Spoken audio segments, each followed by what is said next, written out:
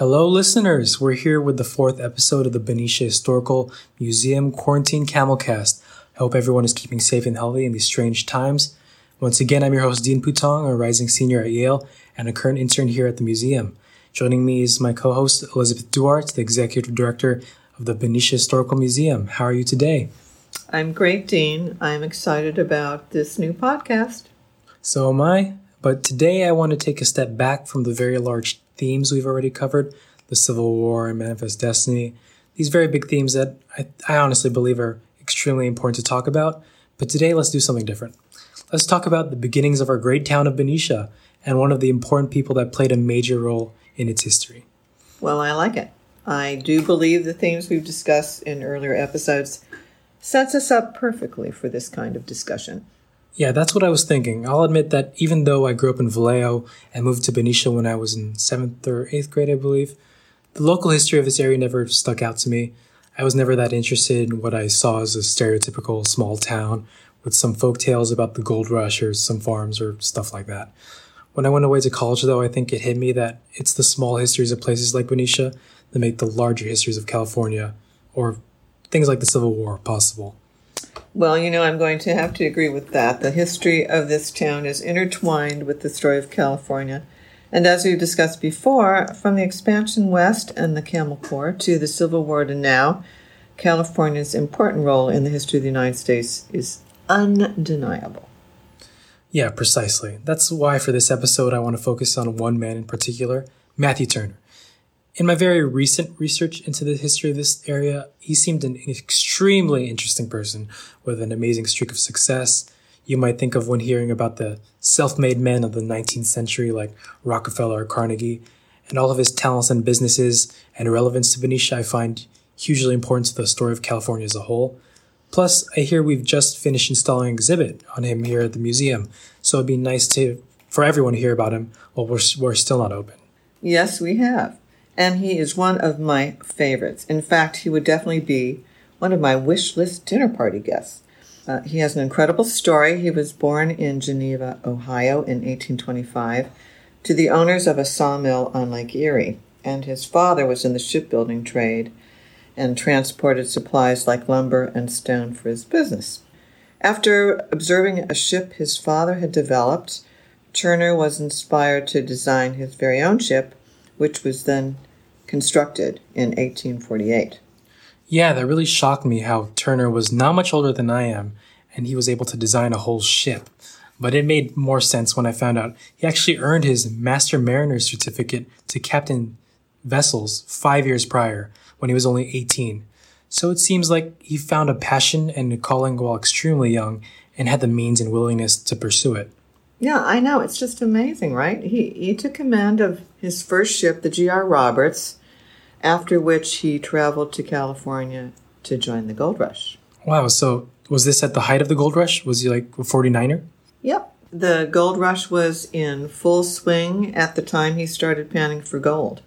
How long exactly did he stay here? I know he would move around a lot before eventually settling down here in the Bay, and he also strikes me as a restless and somewhat maybe adventuring spirit, so I can't imagine he spent his early years in one place. No, he didn't settle in California just then.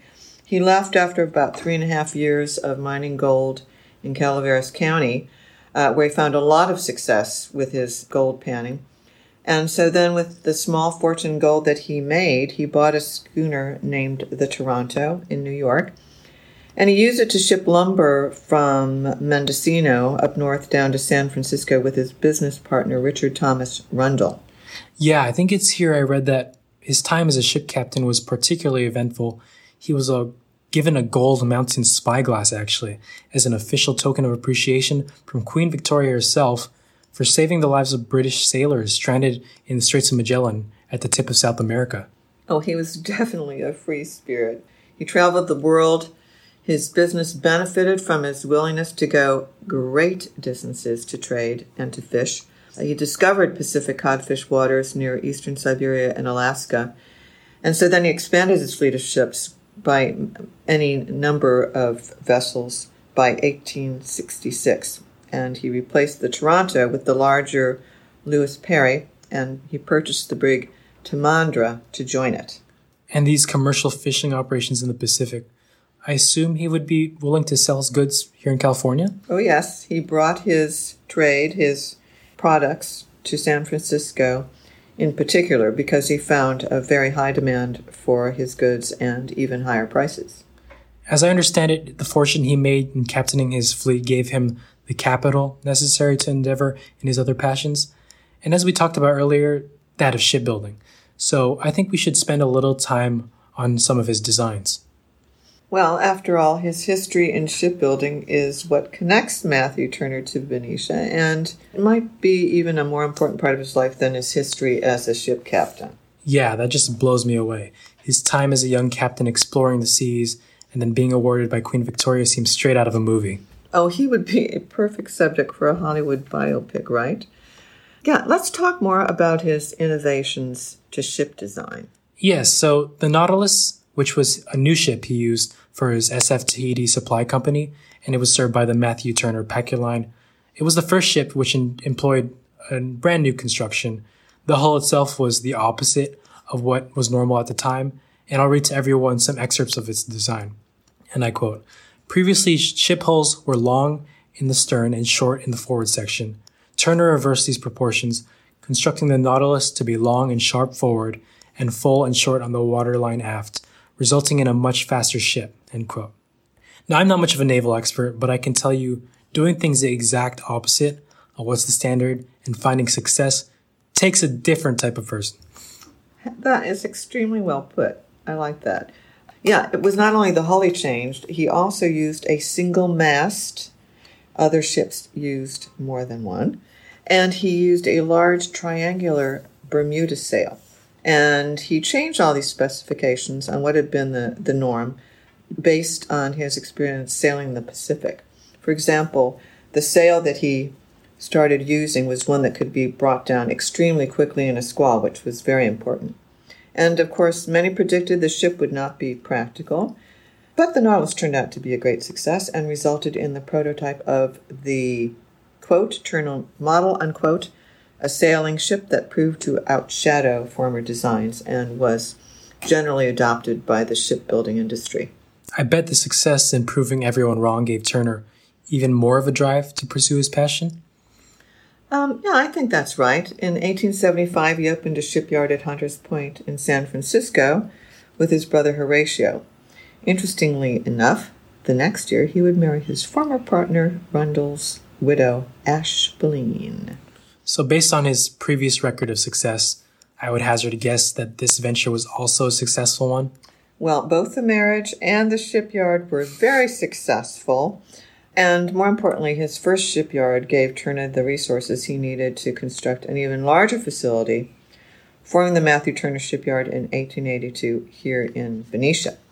And it's here, I believe, that Matthew Turner earned his title as a legendary shipbuilder, as he designed and built countless ships. In total, it's reported that Turner was responsible for the construction of 228 seagoing vessels, most built here in Benicia, and this is more than any other single American shipbuilder.